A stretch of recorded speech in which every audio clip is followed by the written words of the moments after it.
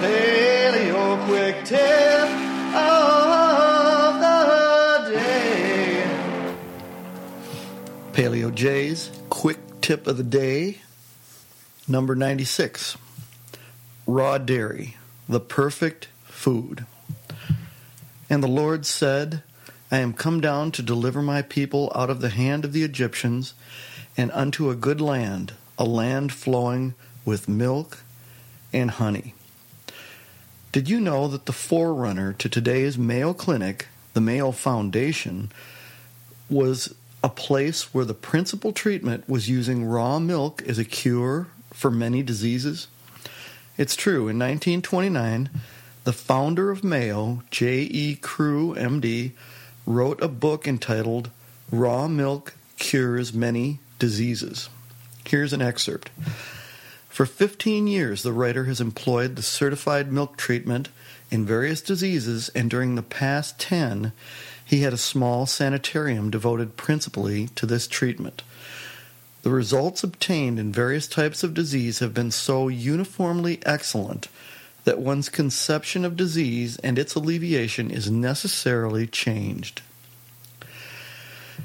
It has been substantially proved through many, many studies over many decades that the nutrient composition of raw milk from healthy cows raised in sanitary conditions on good feed is vastly superior to commercial pasteurized milk.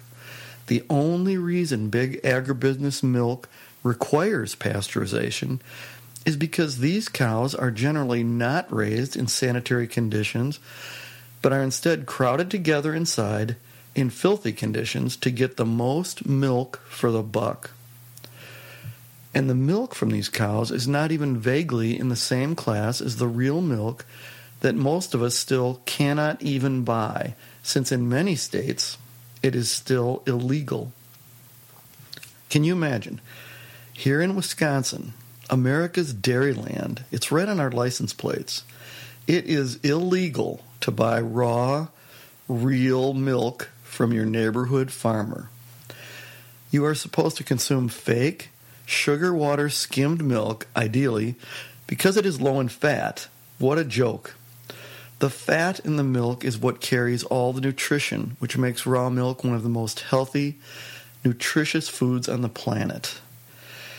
A food that once was thought to have been consumed since 10,000 years ago, which is long enough, but now archaeological evidence indicates that 30,000 years ago, people in the high Sinai Peninsula at the north end of the Red Sea used fences to aid in confining and breeding antelope for their milk.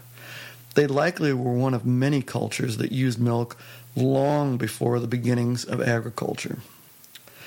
So now you see, raw milk has been a mainstay of health and wellness for a long, long, long time.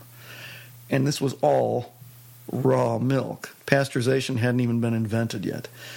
And there was no disease problem. There's still no disease problem. There was a brief period when cattle were fed a really horrible feed in the late 1800s, when they were fed the leavings from distilleries in city conditions, in filthy conditions. And that's when milk, they said, had to be pasteurized. That's when it got started. That's long, long gone. Except in confined animal feeding operations, it's still alive and well, but that's another story. In fact, there's no food better for you than raw milk. And now, at last, this month, there is a bill in front of the Wisconsin legislature to legalize raw milk here once again. I have called my state legislator, and I was told he would support it. But why was it ever taken away? That's a legitimate question. So let me end up with a quote from Dr. Ron. The same repressive, reactionary forces that have concentrated power and wealth into the hands of a few have outlawed raw milk and destroyed the ability of small farms to survive and thrive, and ushered in the epidemic of heart disease, cancer, and other chronic problems plaguing the modern world. Raw milk is the key to the health crisis, the farm crisis, the economic crisis, the small town crisis, even the environmental crisis, the political crisis, and the educational crisis.